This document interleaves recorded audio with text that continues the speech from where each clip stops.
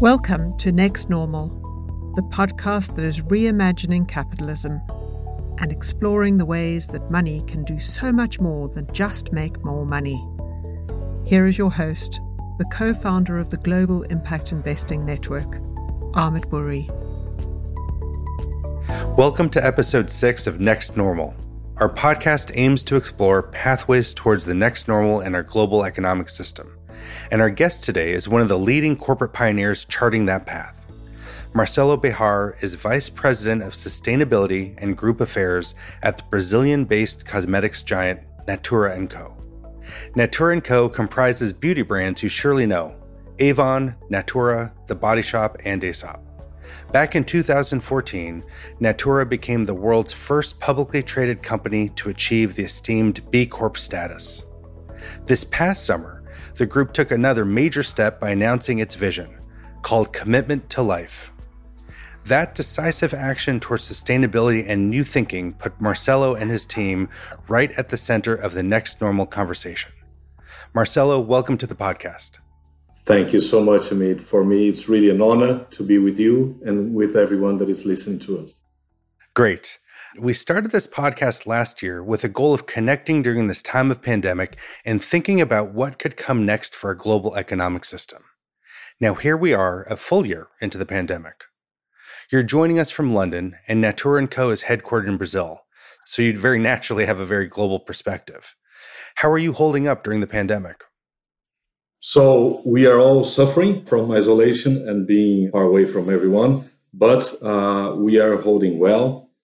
At our business, we are trying to do our best to secure that everyone is well and safe as well. Just to talk a little bit about what we are doing, at Natura & Co., we produce personal care, and we shift our lines of production from fragrances to help out alcohol gel and to produce alcohol gel for many geographies throughout Latin America. We did major donations in Brazil, and we are trying to give the best help we can to different geographies and to different governments. So we are working really close to public authorities to help out the situation and to ease the impact that the virus had on our communities. Well, it's great to hear how you've stepped up in this moment of crisis. And of course, the work that Natura & Co. is doing in general is really shifting the way that companies respond to the needs of society and the planet. We start this podcast with examining the underlying problem in our global economic system as it exists today. And of course, many of those problems have been just highlighted by the coronavirus pandemic. How do you and your team think about that fundamental problem with the current status quo? Or in other words, what are Natura & Co.'s sustainability efforts ultimately combating?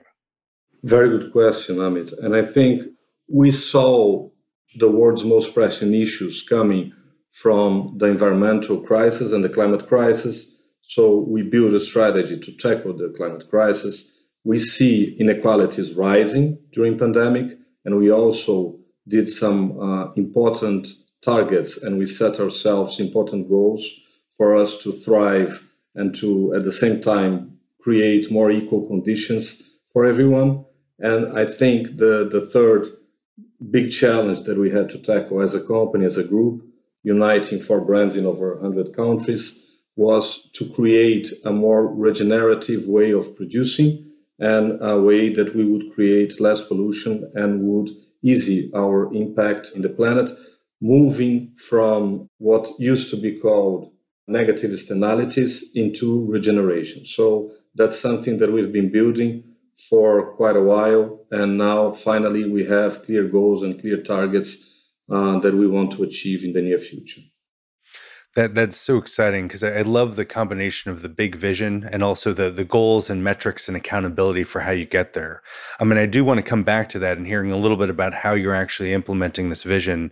But I also wanted to start with something that's on the minds of many people around the world, which is, there are many critics that believe that global corporations are themselves a significant part of the underlying problem. Obviously, you are taking as a big global corporation a leadership position on addressing many of the issues in the system today. So how do you counter that perception that many people have? And how do you actually incorporate that in terms of building trust in your incredibly expansive vision that you have? This is a very important topic because corporations are certainly at the two sides of the issue, right? So they are on the side of the problem, but they are certainly on the side of the answer as well. So I think there is a growing movement from corporations that are gaining consciousness in the last few decades. And Natura was based in São Paulo, Brazil, and it started to create its awareness on the most pressing environmental and social issues, I would say, from the 90s, right after the United Nations Conference on Environment in 1992 in Rio de Janeiro. So it started really to create the connection between how could we be not only part of the problem, but also create part of the solution. So right after that conference, I think the awareness around biodiversity and the importance of connecting what companies do with what the world needs became better understood in Brazil and globally. We saw companies shifting the way that they produced, and we follow the same path. So I think what we're trying to create now is a connection between others who are moving on the same path in many different movements. And I think we'll be able to mention some of those initiatives that are building the collective path where companies will shift the way that they count, the way that they measure their activities, and the way that they drive change, not only on environmental, but also in social and economic terms. It's so wonderful to hear about the history and the roots of this work, going back decades to that conference that really inspired so much great work. Now, of course, just last year, you came out with a big vision that I think is quite exceptional in terms of its leadership. And that's where I want to go next. As we're thinking about addressing these underlying problems with the system we have today, your comprehensive vision focused on a commitment to life, which I think is so interesting because you'd think that many companies would be focused on supporting life, but they're not. That's not the mindset that they have. So I'd love to hear if you can talk about what that vision is, what you've set yourselves up for the coming years in terms of the leadership that Natura & Co. can play in shaping a different way of doing business. So just giving 2 steps back and taking the chronology to get into that vision, because it was crafted really out of decades of action. So the World Conference on the Environment in 1992 was crucial, but then out of that, we started to craft products out of the biodiversity and worked with the Amazon region for the last 20 years. Every time anyone from the Northern Hemisphere would visit Brazil, they would say, oh, what you're doing is similar to what the Body Shop is doing. And at the same time, people from Brazil, when they visit the UK, they would say, oh, what the Body Shop is doing is similar to what Natura is doing. And it's not a coincidence. Anita Roddick, the Body Shop founder, visited Natura a few times. The Natura founders visited the Body Shop a few times as well. They exchanged perceptions on how to build things differently. So I think that Anita's contribution, for instance, was very important to how communicate to different stakeholders, how to communicate sustainability to customers, and Natura's contribution on how to operate with traditional communities really took Anita's attention to how that could be done in different ways. And I think on that complementarity, that was really the beginning of our vision, when 2 different companies started to craft their own lines in parallel ways. When we joined forces with Aesop in 2012, and then when we joined forces with the Body Shop in 2017, we formed the Natura & Co. Group. So having companies that were based in São Paulo, in London, and in Melbourne, trying to make the same patterns and the same connections, building a framework that would be common for things like carbon, for things like biodiversity, and for things like circularity. Then we land into a vision. When we were about to launch it, we decided to move to do a deal with Avon and to bring Avon to that group. And Avon, as you know, is a very strong brand on women empowerment. So Avon is doing some tremendous work for the last 130 years with women throughout the world, nowadays in 56 different countries, empowering them. And we thought that we had to pause our vision to bring Avon aboard and to bring different social metrics so they could combine not only the environmental aspect, not only the circular economy aspect, but also the social aspect. So Natura vision for 2030 is called Commitment to Life. And we have three different pillars. We have one, to address the climate crisis and to protect the Amazon. So, as you know, the ecosystems are in danger, and the Amazon is a very important one to assure that the world can meet its carbon targets. So the Paris Agreement will only work if the 9 main ecosystems on Earth are preserved. And to preserve the Amazon is one of our missions. On the second pillar from Commitment to Life, we promise ourselves that we will defend human rights and that we will be humankind. So that means, in practical terms, that we are saying we are going to pay living wage for all employees by 2023.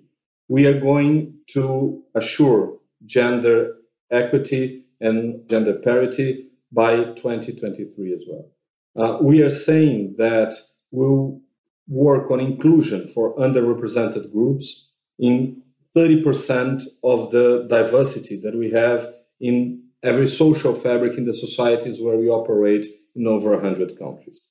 And finally, we have a third pillar on Commitment to Life, where we promise ourselves that we will embrace circularity and regeneration.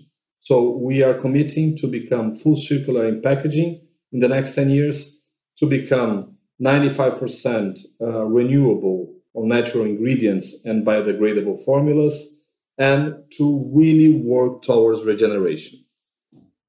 Well, that's incredible. And I think one thing is so interesting is just how comprehensive the plan is. You're not just looking at one specific issue, but really trying to take a holistic view on the impacts and opportunities that a company with a global footprint has to make positive contributions to the health of society and the health of the planet.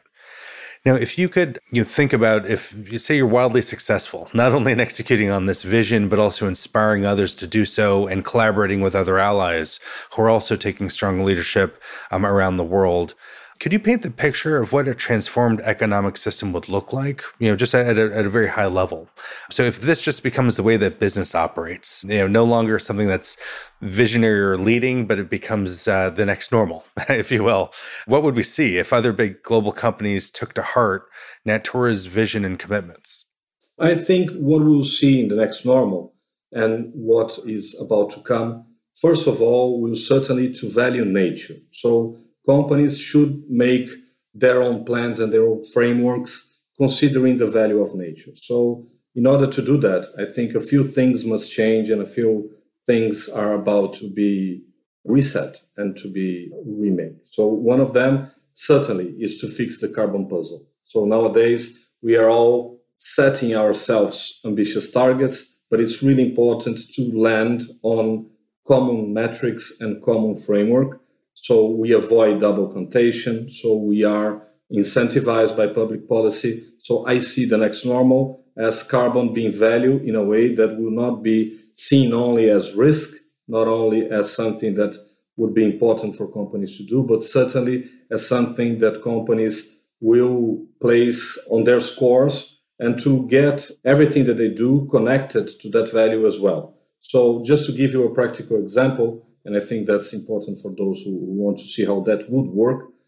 I think one critical and historical example from Natura was we set in 2009 carbon in our balance scorecard for payment for executives.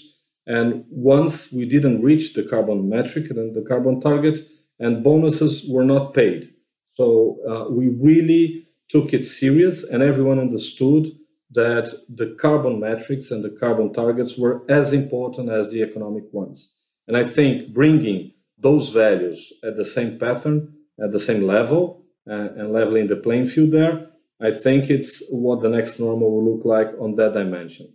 I also think that companies will work more and more towards the regeneration concept. So it's not only about producing, but what you are getting back to the planet and what you're getting back to society. So I think there are some regulations that are already in place, but go beyond regulation like the Nagoya Protocol on biodiversity, like paying access to benefit sharing for traditional communities, and giving that back from the consumer, I think will be the next normal as well.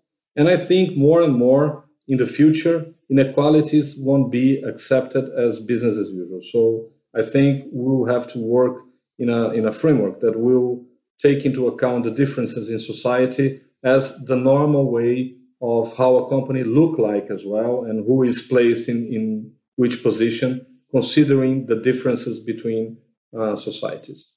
That really resonates with me. And what I hear from you are so many things in those comments. One is certainly, a lot of tangible ways in which, the next normal would actually manifest itself and how it would feel different in society and for businesses.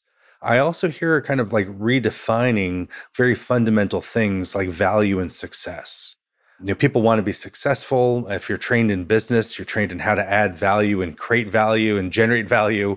But it's important that we think about value beyond just economic value or financial value for shareholders, but also think about what value means for the environment and for other stakeholders like workers and customers and communities.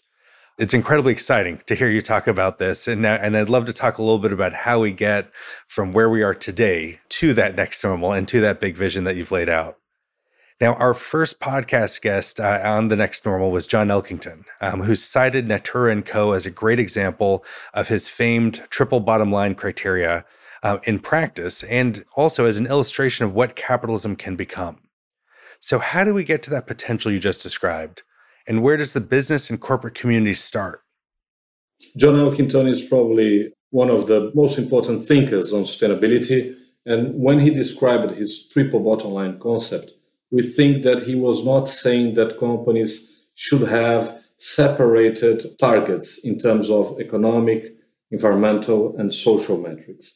They should be aligned. And I think what is different, what we try to build in our daily activities, is that those three instances, those three metrics, those three ways to measure what success looks like, they are interconnected. So I think the capitalism that we're trying to build is something where this will be seen more and more between different companies. So just to give some idea of what we're talking about, as you know, Natura does have a work with traditional communities for over 20 years.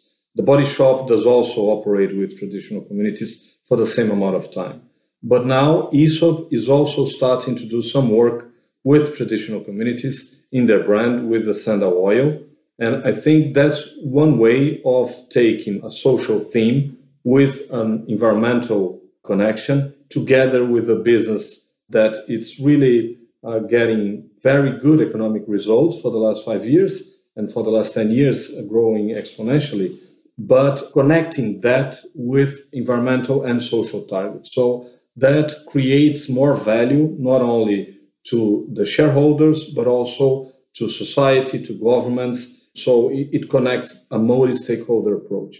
I think what John Elkington meant with the triple bottom line concept was not to think unidimensionally in a business, but always to think it in its multi-dimensions as a whole. And that's how business will look more and more alike.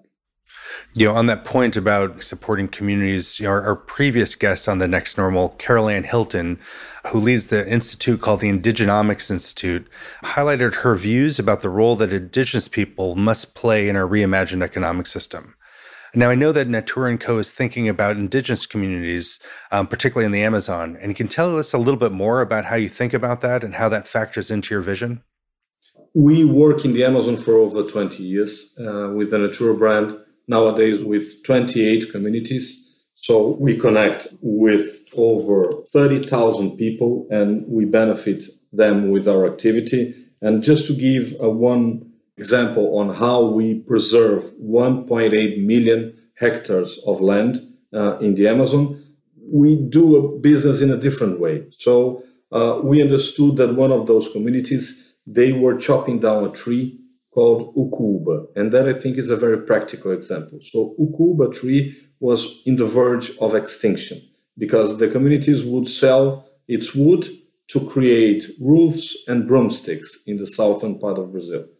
Natura went there, understood that the tree had a seed with a very powerful hydrating capacity.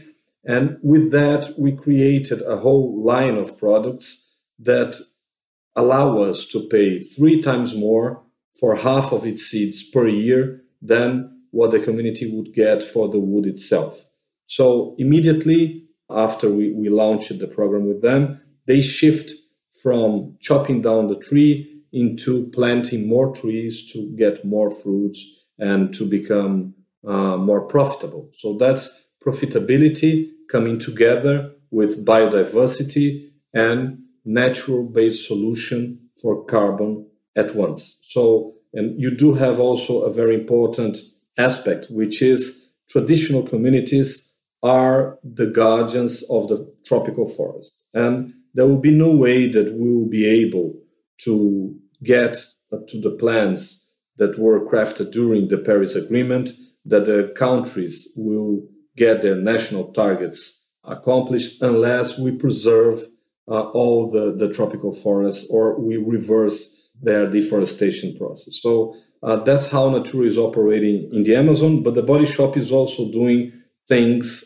in Africa with She, and we have many other examples that are connected to that mindset of doing regenerative solutions in a way that it's good for companies, but mostly good for the communities themselves. So I think it's all interconnected. I really appreciate those tangible examples of regenerative models, and I'd love to go a little bit deeper on that topic because I think regeneration is one of the most powerful concepts that is essential to rebuilding kind of planetary health and healing societies. But I also think, while it's popular, it's not that well understood.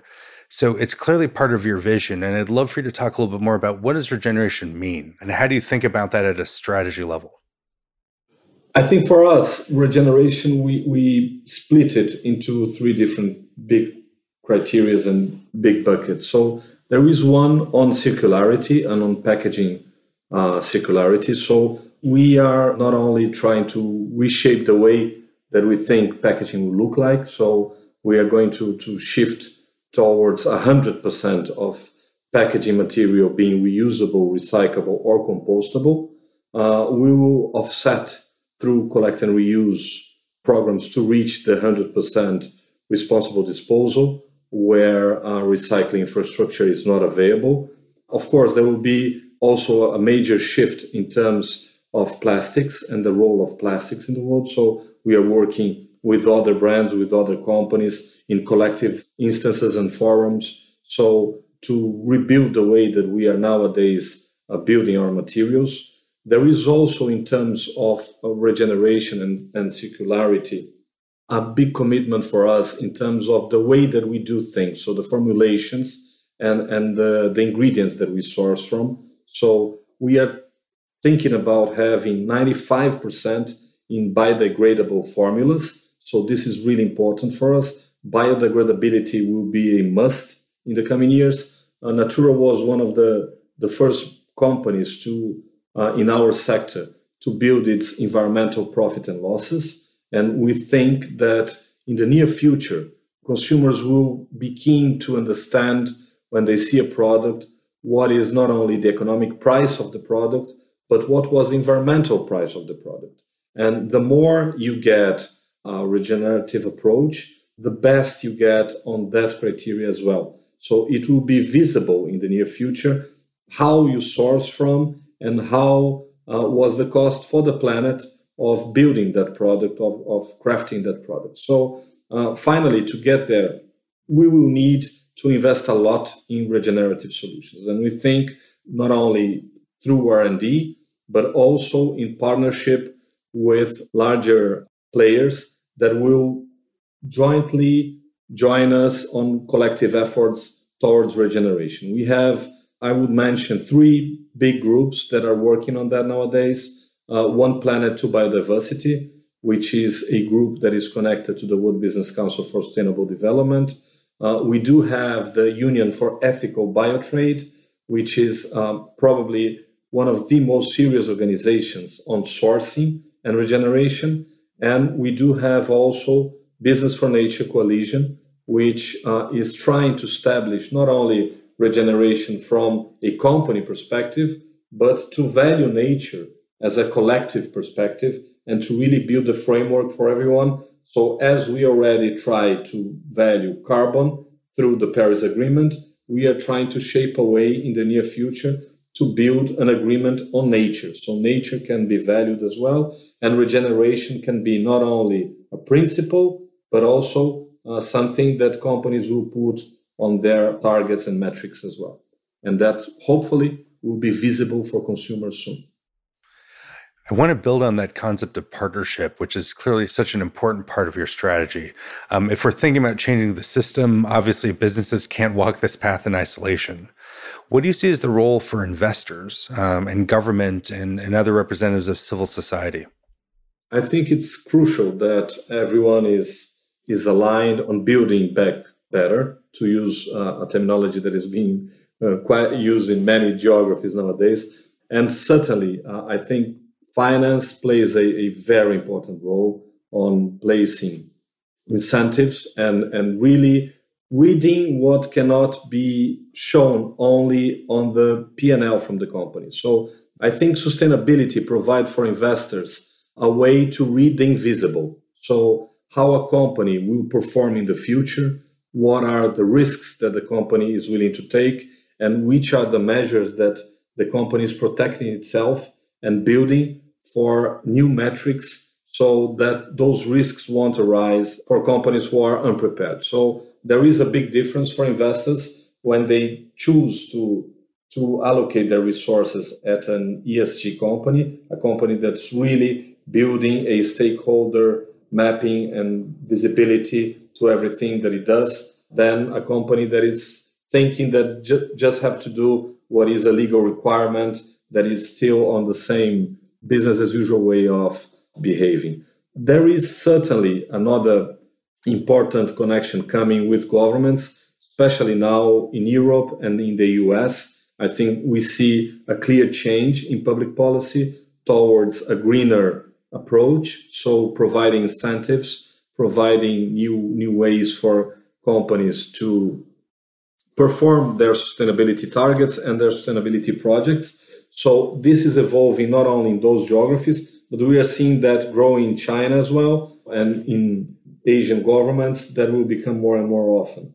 I think we can think about incentives as the way that we'll be able to turn around how things are being doing and how we are performing our business for the next years to come.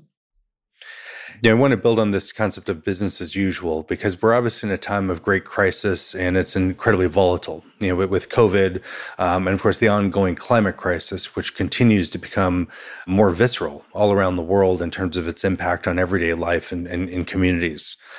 Post-pandemic, how do we avoid rebuilding the same problematic system that we had before? And do you think there'll be any negative repercussions of the pandemic in terms of like corporate sustainability and leadership efforts? I think the pandemic showed that invisible matters, when they become visible, they create tremendous concerns, harm, problems, etc. The climate crisis is something that we are seeing, that it's visible. We know that it's coming. We see the rising global temperatures. So I think COVID somehow might open our eyes for what used to be considered either invisible or seen as a lateral issue, something that was not in the center of what we are considering as priority. So I do consider that this crisis and spending, reflecting on the world, on the way that we produce, all the new connections that were allowed by creating vaccines in a time frame that we would never expect, getting solutions that would take years to be delivered in some months, and getting that rolled out in so many societies is something that can and must be used also to tackle the climate crisis and to tackle inequality. If something that COVID showed us that we should really learn from is that inequality can be tackled, and that the ones who suffer more from COVID will certainly be the same that will suffer more from everything that will come with the climate crisis. So to adjust public policy to help those first, I think will be a must in the near future. I really appreciate those points because I think it highlights the fact that, this crisis has really put a spotlight on many of the inequities that existed before, but are a matter of life and death, quite literally. But it's also taught us about our collective potential to respond quickly and do things that were once thought of as unimaginable. You mentioned kind of the rapid development of vaccines globally as something that we've never ever seen anything quite like that from a scientific standpoint, let alone the logistical kind of mobilization that's involved in doing something like that. So both kind of highlighting kind of the problems and the potential from this crisis. And as we come out of it, we have a lot of goals that are set around 2030, whether it's the Sustainable Development Goals, Paris Climate Accords, of course, the commitment to life is also anchored on that time frame. How do we keep urgency front and center for this important work? It will be crucial to align public policy, investors with their clear targets and setting their goals to what is called now the decade of action. So for everyone to be aligned on what is important and what should be framed as common metrics for everyone. I think one of the problems of sustainability, one of the problems of the different aspects and different angles of our operations is that it can become too complicated and it can become lost in so many acronyms, in so many frameworks. So I think for us to get the urgency, we should really align a little bit better. So certainly getting the big four accounting firms together as it happened in the beginning of the year is a very good first step. Getting governments aligned in the NDCs for the Paris Agreement, and now seeing the US joining back the Paris Agreement and more governments connecting public policy to them, it's also a very good perspective. Now I think it's time for companies to place on their own scorecards, to place on their own metrics, how they want to achieve and how they are going to contribute to that process. So I was taken by an information that less than 5% of public traded companies do have clear carbon targets. So it's a very small number still. That number must grow. And I think everyone has a role to play there, but certainly public policy and finance will be the ones who really drive the change because they are the ones who give the boundaries for private companies to thrive, right? So that's probably one of the best instruments that we will have, the alignment between finance and public policy. That is so important because if we are going to have a truly successful response to the crises the world faces, we do need a collective effort and we do need to work across silos. And it's not just businesses, not just investors, not just NGOs, and not just governments, but we do need to collaborate in ways that we've never collaborated before. And I think that type of alignment that you discuss is absolutely critical to shifting the way that markets work and shifting the way that our economy, helps address inequities and also helps to, address the health of the planet. We have to bring it to a close soon, but before I let you off the hook from this great conversation, I do want to move to our lightning round, where we get a couple of your recommendations, to get a sense for what are the things that you track and follow, and where can they, go deeper along their own journeys of learning about the potential for building a better system. As you think about systemic change when it comes to our economy, what community or leader are you watching? Like, who do you have your eye on?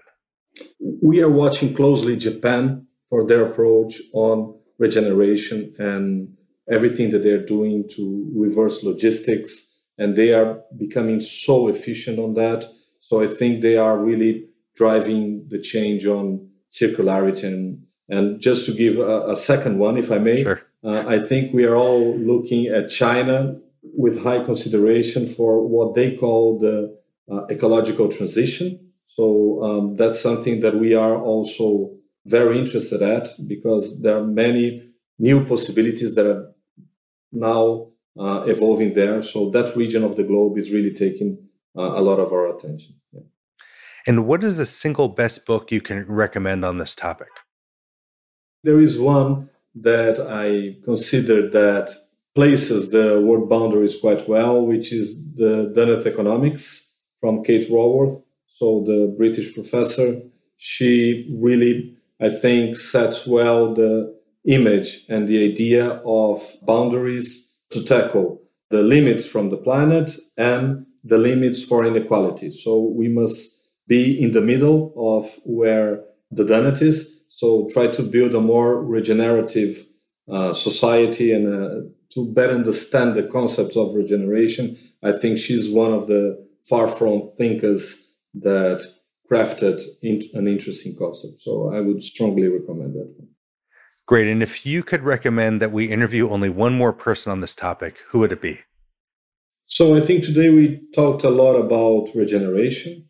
And I think a company that is together with us on that path is Danone. So Emmanuel Faber, Danone CEO, he is driving an important movement around biodiversity and around regeneration. So I would recommend them, who are also a B Corp as we are. So I think that's part of the movement, and it aligns with Triple Bottom Line and a very thought leadership on biodiversity. So. Marcelo, we appreciate your time with us. There's so many things I liked about our conversation, but a couple things I want to highlight. The real integration of leading a global company that has a footprint that spans 100 countries, while also taking into account the health of rainforests, creating economic opportunity and livelihoods for indigenous communities, thinking about packaging, thinking about how do you invest in regeneration and build in circularity, and also thinking about how you lead other companies on this path. It's been an incredibly rich conversation, certainly has given me a lot to think about, and hopefully all of our listeners have a lot of inspiration for how they can think about their own work. Thank you again. Thank you, Amit. It was my pleasure. And to our listeners, thank you as always. Please subscribe to this podcast and share your thoughts about Marcelo's vision for our next normal on social media. Our next normal community knows that money can do so much more than just make more money. And with your help, we're aiming to show the world just how we can do it. Until next time, take care and stay safe.